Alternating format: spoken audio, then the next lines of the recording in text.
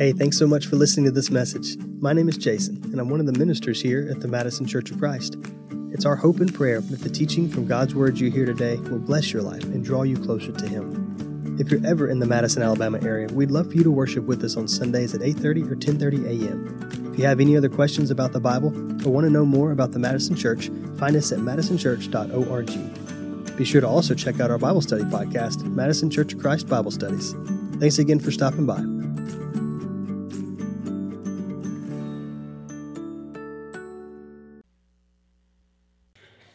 There's a true story about a Russian mission team that was over in Russia with the main objective of trying to figure out a new place to plant a church. And so if you're going to plant a church, of course, the one thing you're going to be looking for is, well, where is there no church family? And so they began to survey and look at different areas all over the map.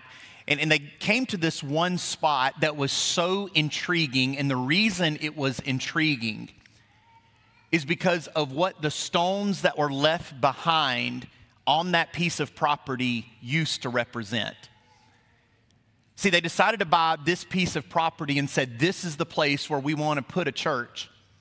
And what was interesting about this place is the stones that were left behind actually were the stones of an old Russian gulag.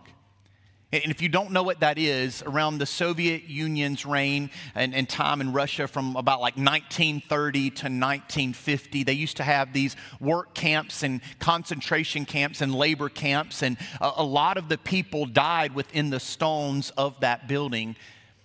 And so it became, for a lot of them, a prison.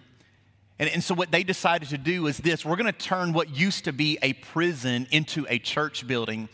And so they brought all of their supplies and different things. They were going to use the stones, but also add in their own materials. And so one stone by one stone, they were removing them to get ready to lay that foundation. And as they were removing those stones, they came across a canister. And so they took that canister and they gave it to the guy that was leading their mission team. And he unscrewed the top, reached in, and in that canister was a note. He began to read the note, and as he was reading the note, he started crying. And then he started bawling. This is what that letter said: we are a community of believers who are being forced to take the stones of our church and turn them into our own prison where we will die. But we are putting a prayer out there to the Lord that these stones will one day be a church again. That letter that was found in that canister was written decades before this moment. The reason I want to mention that to you this morning is that over the past few weeks, Brandon and I have been doing this series called A Culture of Prayer. And when we talk about a culture of prayer, please understand this is not a theme. That when we talk about a culture of prayer, what we are doing as God's church is stepping into the power of what He's given us and getting to know the power that comes with that and the opportunity that comes with that. And it's so much more than just something that's happening right now, that when we pray, a praying church is in essence sending canisters out into the future. That when we pray in our assemblies, when we pray in our connect groups, when we pray up and down these halls, when we pray in our homes, when we pray during times of crisis, those are not prayers that are just being prayed for right now. That the prayers that we are praying in our homes, in our hallways, and praying in our connect groups, we are in essence sending canisters out into the future of God answering prayers. Yes, now, but also prayers to come. And what we're going to see today, that just like those Christians then, in Acts chapter 12, there is a church that is in the middle of a crisis. And when I think about crisis, I think about this guy because he was someone that experienced a lot of them, and that's Henry Kissinger. He was the Secretary of State and also the National Security Advisor during the Ford and the Nixon administrations. And if you know anything about those administrations and history from that time, there was scandal, there was challenge, there was obstacle, there was literally crisis after crisis during their administrations. And Kissinger is quoted as saying, as he was looking at the calendar, he said, all right, I look at next week, we have nothing on the calendar. Will someone please not schedule a crisis? And at times we might think, it would be easy and better if I could kind of just like pick and schedule my crisis. But the reality is, if we could do that, we would schedule no crisis. But here's the irony and the interesting part of it as we dig into Acts 12 today. And when we even look at our own crisis, is the crisis oftentimes that Satan might use to try to destroy us. We're going to look at a church that used the same crisis as an opportunity for God to develop them and to help them grow and to sleep and to obey and to step into what God wanted them to be. And so I want to ask you this question. When you have a crisis that's hit you, how do you respond? I came across an article a few years ago that said the American's normal response to a crisis is control. And in that article, he mentions 3 things that are the most common responses that people have today when crisis does hit. Those are pride, panic, and preemptive strike.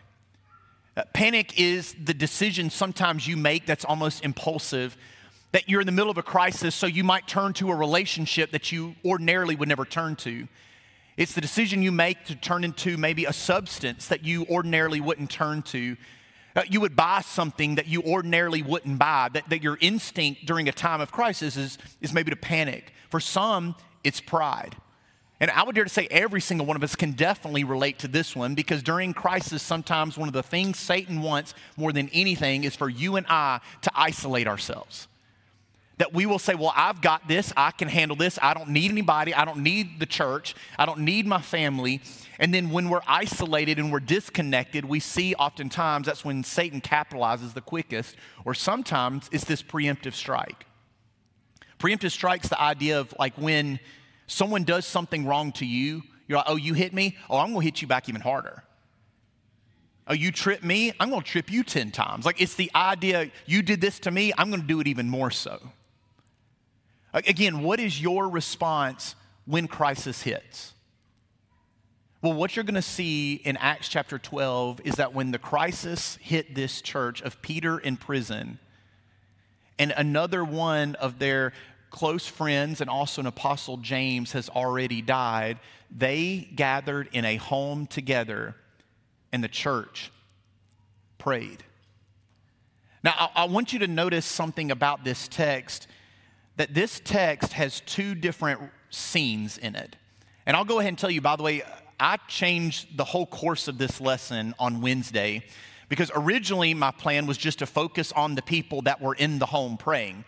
Knowing tonight and this afternoon, and even some right now, we're going to their Connect group prayer nights and prayer times in each other's homes. And so I was just going to focus on that. But the more I got into the text, I noticed that most of the text is actually relegated to the one that's being prayed for, more than even just the people that are praying for.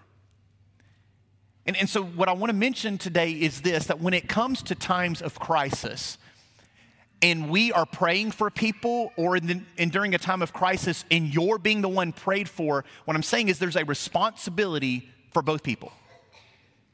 Prayer is a 2-way street. That when we are in crisis and we are being prayed for, we have a call, and Peter, we're going to see, has that, and we're going to see what he does. But then on the flip side, the church has a call too, and we're going to see what they did. So I want to give you a little bit of context to Acts 12 to help it maybe make a little bit more sense. So in Acts 12, the interesting part that God's people were in, the Christians, they were experiencing a relatively short time of peace and prosperity. After Paul's conversion, But then Herod, as king, not because of spiritual reasons, but solely because of political reasons, he says, you know what? Maybe he's thinking his popularity is dying, that the interest of people thinking he's awesome is dying. So he thinks, you know what? I need to get some of the Jewish leaders to find interest in me again. So I'm going to take somebody they love named James, and what I'm going to do is I'm going to bring him in, I'm going to put him in prison, and I'm going to have him beheaded. And the people, as we're going to read in the text, they absolutely loved it. He's like, all right, if he's doing that with James and they're like reacting like that, what if I get somebody that I know that they love even more and that's well known and get Peter and I bring him in too?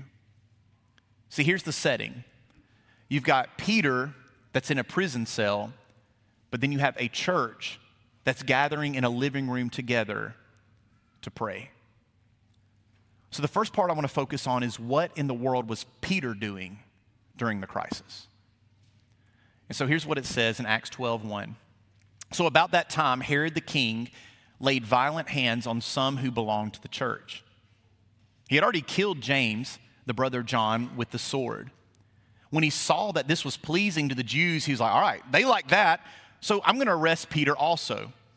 It says, this was during the days of unleavened bread, and when he had seized him, he put him in prison, delivered him to 4 squads of soldiers to guard him, intending after the Passover to bring him out to the people.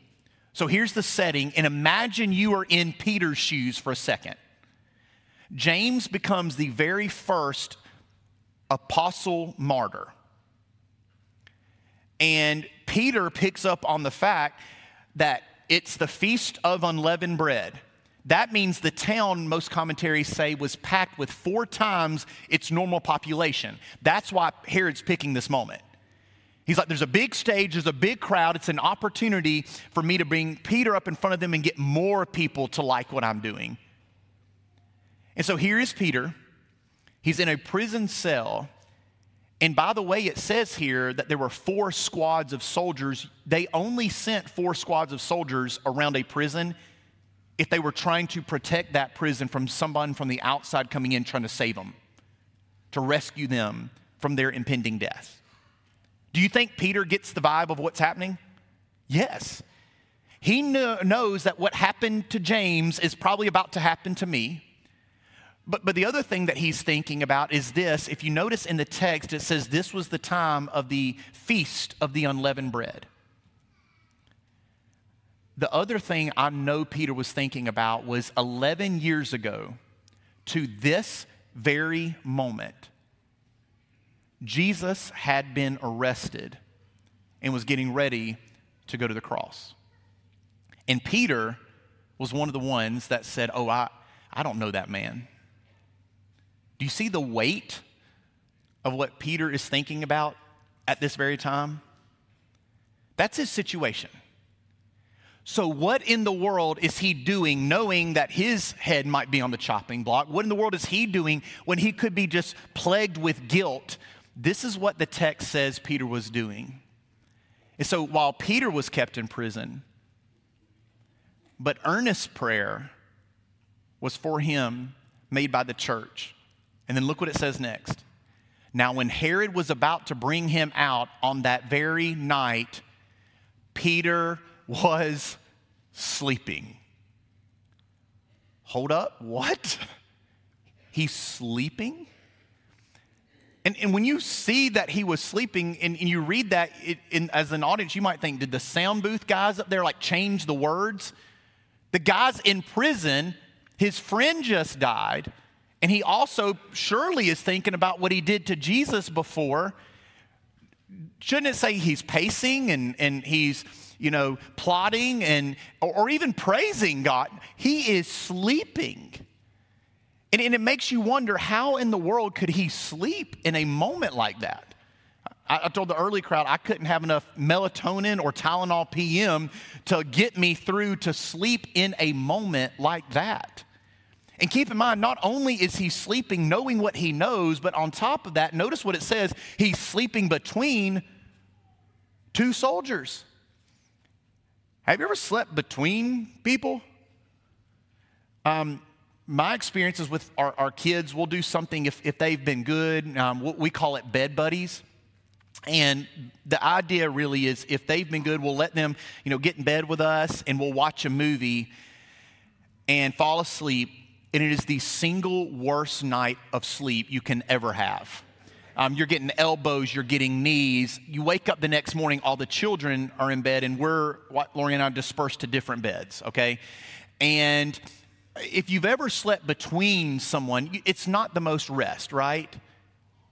But it says he's sleeping. But here's what I want you to notice about Peter. Peter has not always slept between storms.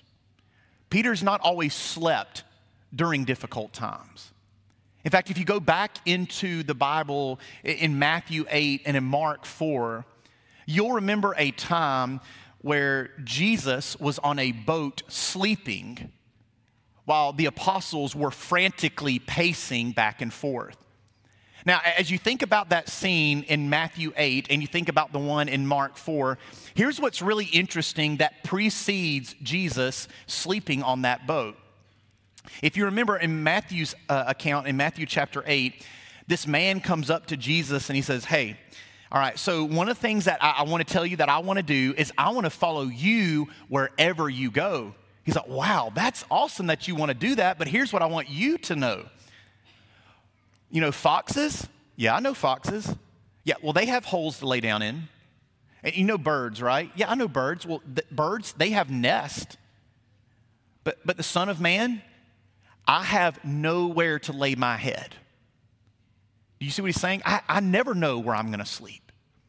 If you want to really count the cost of following me, you never know where you're going to sleep.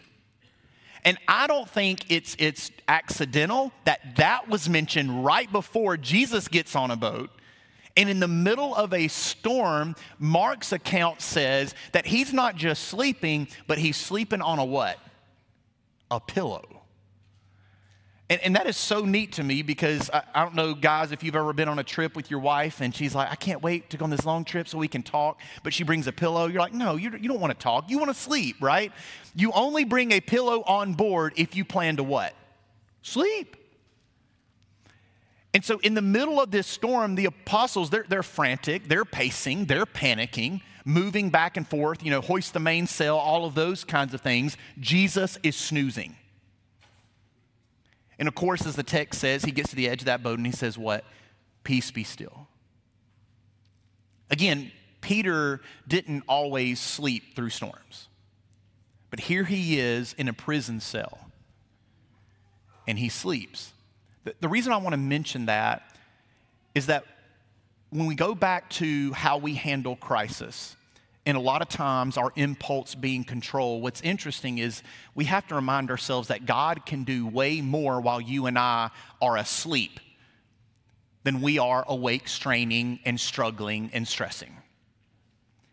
In fact, you may know this if you know Hebrew history, but the Hebrew people absolutely love talking about rest because for them it was a sign, it was a picture that when I rest, God is controlling things that I have no business controlling and I can't control. Peter sleeps. So what was Peter doing? I'll tell you what he was doing. He had the faith to sleep. But the other thing that you notice about Peter and his posture as being the one prayed for was what it says next. It says, so the angel that was standing next to him, there was this light that shone in the cell. And it says this, that he struck Peter on the side and woke him up and said, get up quickly. If you read the Greek, the closest word we have in the English is smack, which is kind of funny. He's like, get up, and the chains then fell off. The angel said, dress yourself, put on your sandals. So he did it. He said to him, well, wrap your cloak around you, follow me. He went out and followed him, and he didn't even know what was being done by the angel. And if it was real, he thought he was seeing a vision. What's so interesting to me is not only did Peter have the faith to sleep, but he also had the faith to obey. He didn't know the details. He didn't know what was happening next. But you do notice the order, right? That he stood up, and when he stood up, what happened? The chains fell off. One of the most Instagrammed parts of Christianity is this word, freedom. It should be. You know, Jesus points to a life of freedom. Paul, in his epistles, points to the freedom we experience in Christ. But I also want us to understand that what happens before freedom, and that is obedience. Obedience always comes before freedom. And so as you're sitting there reading this narrative and we're thinking, well, what does this have to do with me? You know, I'm not like Peter. I haven't been in that kind of situation. Well, I want to tell you, you don't have to be in a prison to physically to be in a prison. You don't have to be Peter to be in a real prison cell. Addiction is a prison. Trauma is a prison. Hiding and concealing sin is a prison. So if you are in a prison, then what do? A lot of times, I know me, I resort, 10 things. No.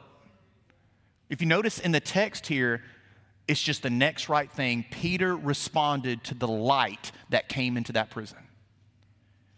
Sometimes the most difficult step is also the most simple step. That the opportunity God provides, the invitation he offers, the prayer that's being offered, the opportunity to pray for, the opportunity to praise is the next right thing. So notice what it goes on to say. It says, when they had passed the first and the second guard, they came to this iron gate that was leading into the city.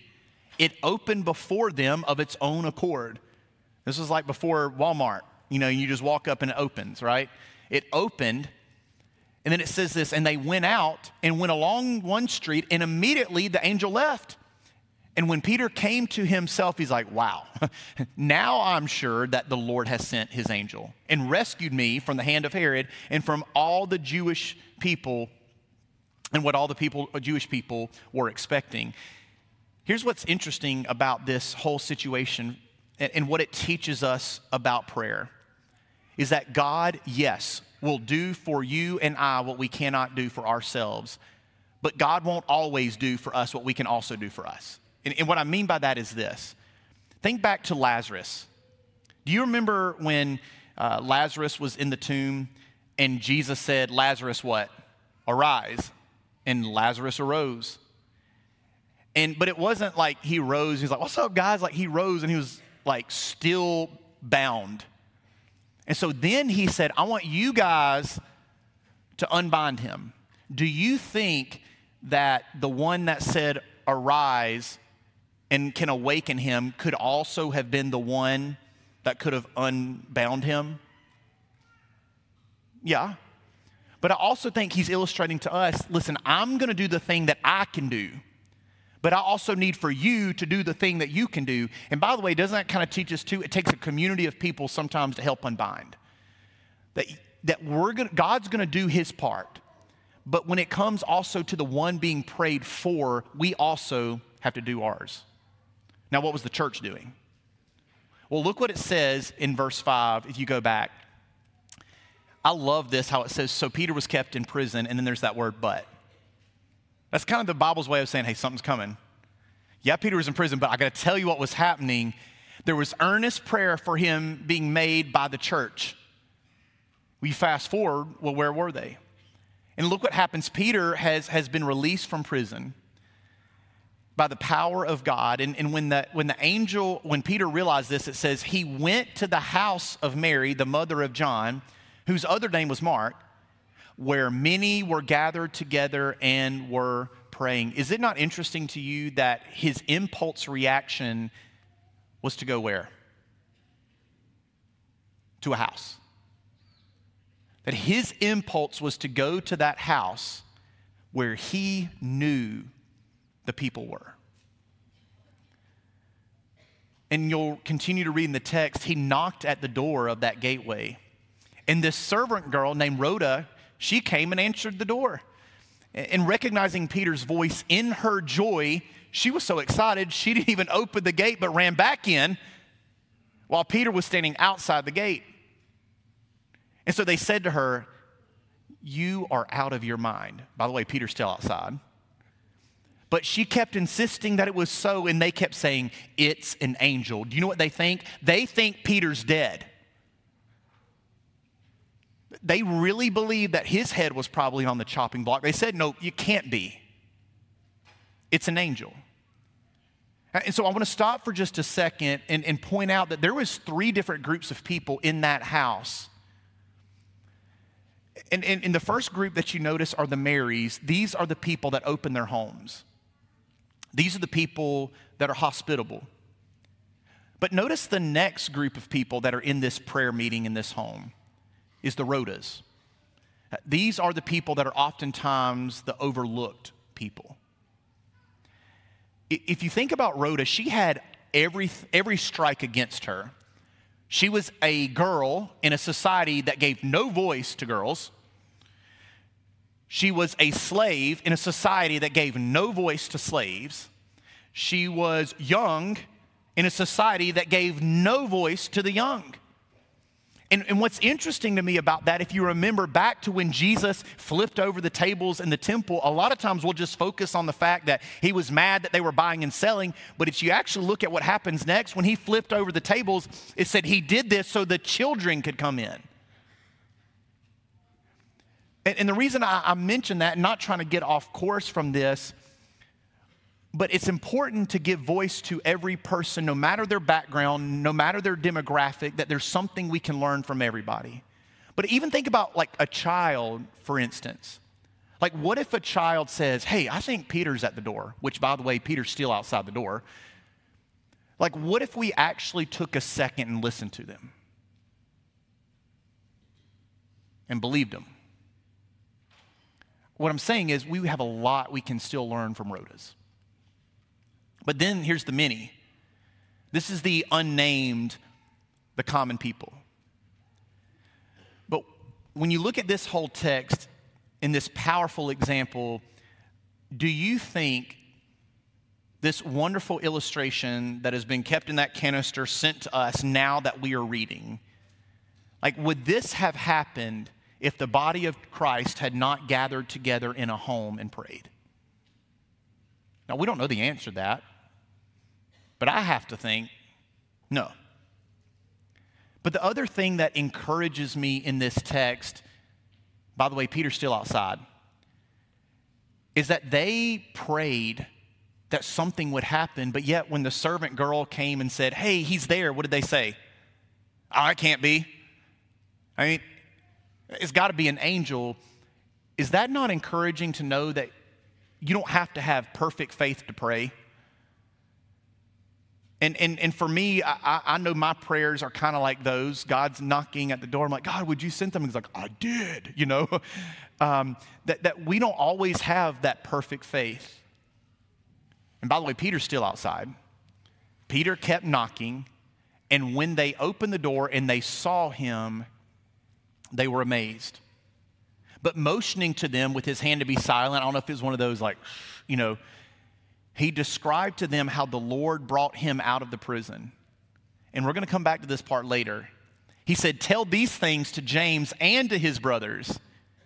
And so then he departed the place and went to another. So we talked about what Peter was doing. He was having the faith to sleep and the faith to obey. But what was the church doing?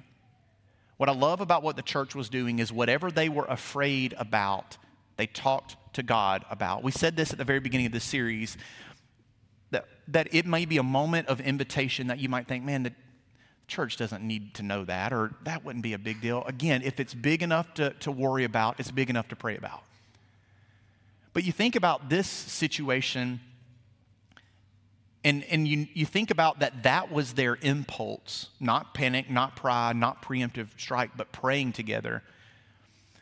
There's a pattern in the book of Psalms that I never knew that was purposely put there in certain ways. There's a guy that wrote a book called Praying Through the Psalms. It wasn't Randall, it was another man. And in the book that he wrote, he pointed out something in that book that I've never heard before, and this is what it said, is that there's certain psalms that are called evening psalms, and then there's other psalms that sometimes are called morning psalms. And in some of your Bibles, like I have an ESV, and it doesn't label them as such, but I know certain translations that under the heading of those psalms, it'll say evening psalm, and it'll say a morning psalm. And you're like, well, what does this have to do with what I'm afraid of?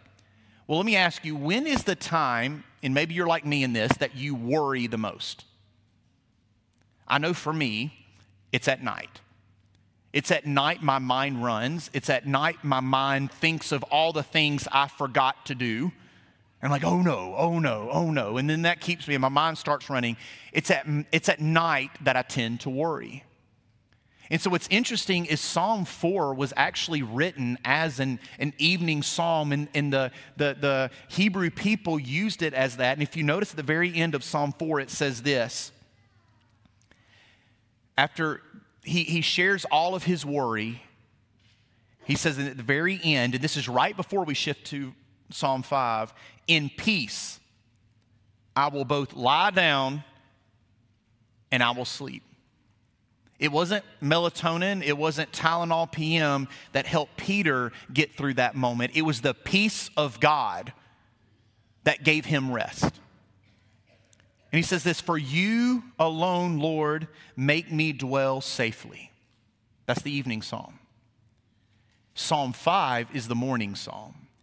And the idea of the morning psalm is the idea of when you wake up, you had just prayed what you prayed last night, and you wake up that morning, you say, all right, God, there's going to be challenges, there's going to be obstacles, there's going to be opposition. So here's what he says, give ear to my words, O Lord, consider my groaning, give attention to my cry, my King, my God, for to you do I pray. And then notice what this says, O Lord, in the morning you hear my voice, and in the morning I prepare a sacrifice for you. And look what he says next, and then I just watch. What do you do in the middle of a crisis? Sometimes it's pride, sometimes it's panic, sometimes it's preemptive strike. Do you see this pattern that was here? The things that I'm going to worry about, I'm going to give to you, but when I wake up this morning, there's going to be challenges, there's going to be obstacles. I'm going to give them to you, and I'm just going to what? Watch. Because God can get way more done while you and I are sleeping than while we're awake, stressing and straining. Do we have the faith to sleep? But the other thing that I notice about the church is this, is the way that they treated prayer. They didn't treat it like some domestic intercom. And what I mean by that is like, God, if you're out there, I know you are, but if you hear this, could you like possibly, like that's not how they prayed. And that's not how they treated prayer. And if you actually look at the spiritual warfare parts of the Bible, do you know what's oftentimes the most mentioned spiritual discipline? Prayer. Prayer. And the reason I give this as an example is I've had the privilege of being the cabin counselor at camp the past few years for the youngest boys. And it's a blast. And the fun part of it for us is we've maybe unfairly gotten the reputation of pranking people. And thanks to Peter O'Donnell, we have stepped even more into that reputation. And so the boys almost feel like we have a reputation to upkeep, And whenever they pack their stuff for camp, one of the things that's in almost every single one of their backpacks this past year were walkie-talkies. There's walkie-talkies and walkie-talkie batteries everywhere on those floors. And so they would have those walkie-talkies. They would be using them during the day to be planning and plotting what they're going to do next and who they're going to flamingo and whose cabin they're going to roll, if that's what we were going to do. And like those were the kind of things that were happening on that walkie-talkie. We're communicating about what's going to happen next. And what was interesting, they kept those things by them. They were talking about what we're going to do next and how we're going to do it and how we're going to get there. And they were listening to every single thing that they heard on those walkie-talkies. But what's interesting is in the morning, when you heard the man get over the speaker and say, good morning, campers, it's time to wake up, guess what it was? No one wanted to wake up. How do we treat prayer? Do we treat it like that domestic intercom, or do we really believe that it's a wartime walkie-talkie It's this constant conversation in every single moment, every single crisis, that's our impulse. What was neat is getting ready for this study was something that I wish I would have read at the very beginning of our series, but you might be familiar with Barna Group. Barna Group has done a lot of studies on why young people have been falling away from the church. They did a lot with David Kinnaman called Unchristian, and basically the book covers 18 to 30-year-olds. Well, they did this next study, which I think is so neat, especially knowing what we're going to do today, and that was a study on people praying together in their homes.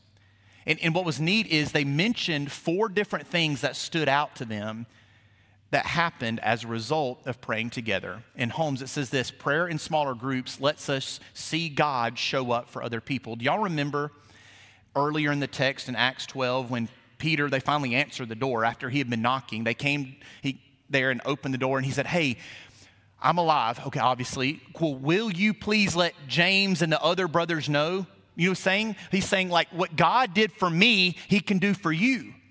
That when we get together and we pray for each other, we also, even tonight and today, we're going to talk about rejoicing with those who rejoice. And I don't know about y'all, sometimes is it not easier to weep with those who weep than to rejoice with those who rejoice? Because sometimes what you're rejoicing for is the very thing that you want. But oftentimes when we get together in those times of prayer and we see God work in the lives of someone else, it gives you faith, it gives you hope, it gives you inspiration to keep pushing and to keep hanging in there. The second thing is this that he mentioned was that it also helps us to avoid the "I'll pray for you" pitfall. And if you were with us in week 2 of this series, we didn't say it's wrong to say, "I'm going to pray for you." But yet you look through the Bible and you notice that whenever someone needed prayers, what did they do? They prayed. And they took that time. And there's certain moments where we can't take that time, and I understand that. But I thought that was interesting. And here was the third one, that we develop "let's pray now" leaders. In fact, one of the things that's talked about is that for some people, they might not have, they feel like the ability or the courage to teach a class, but you get them in that setting where they can pray with somebody. In fact, we went to a workshop not long ago that talked about that one of the quickest ways that this church had grown their leadership through deacons and elders was by people taking leadership in their homes and praying. But the fourth one that I thought was so neat, and I can't wait to show you these stats, is that we develop a house of prayer, not just for us, but also for our neighbors. See, what they did is they looked at, all right, of these families who regularly pray together in their homes, what's happening? Here's what they found. This was from the study done in 2022. 46% ended up praying with their neighbors. 51% ended up enjoying deep conversations with their neighbors. And 85% have friends that they count as family. Here's what their description was of why this is. When we pray for our friends and neighbors, our hearts become burdened for them, and we naturally find ourselves more intentional in reaching out to them, talking with them, and finding opportunities to get together with them. What happened in this narrative? You have Peter, the one that was being prayed for, that had the faith to sleep and the faith to obey. Then you had a church that whatever they were worried about, whatever they were concerned about, they brought it before God in prayer, not as some domestic intercom, but as a wartime walkie-talkie. Was it perfect faith? Absolutely not. But it was the faith enough to pray. What Brandon talked about in week 1 of this series was the power of prayer, and I hope you see that. That's what prayer does. Prayer turns ordinary men and women into people of power. I mean, think about what set up this entire scene in the first place. It's highlighted, yes, that the angel fetched Peter out of prison, but was it not prayer that fetched the angel that fetched Peter out of the prison? It comes back to that. And so you have a church that doesn't gather to plot, they don't gather to plan, but their first inclination is to gather together and to pray. Maybe you're here this morning, and one of the things that you're struggling with is what we talked about earlier is I'm struggling with this. This is my crisis. I've tried panic, I've tried pride, I've tried preemptive strike, but I haven't reached out to anybody to pray. And I want you just to consider for a second that maybe the prayer that you ask for this church family to offer up for you this morning, maybe you walk to one of our shepherds that's going to be at one of the exits, or maybe you come down here. Could it possibly be that that prayer that you request today is actually a canister for you into the future? Do you believe that? That the prayers that are prayed today are prayers that are going to live long past you? As a church family, as people who pray, that's what we want to do for you. Again, if it's big enough to worry about, it's big enough to pray about. If it's on your heart, I'm telling you, it's on God's heart too. Maybe you're here today and you think about what we talked about last week when Romans 8 talks about how when we don't even know what to pray or say, the Holy Spirit intercedes for us when we have those groanings that are too deep for words. Like, man, I want that. Like we talked about how Hannah, you read that and it's almost like at times when we read her narrative, we're like, man, that's awesome that happened to Hannah. I wish that could happen to me. And God's like, it does. If you have put on Christ and you have the Holy Spirit, you have what Hannah had even more. You have something even better. You don't have to go to somewhere. He's there. And so maybe you want to have that. You've never made that decision to put on Christ in baptism.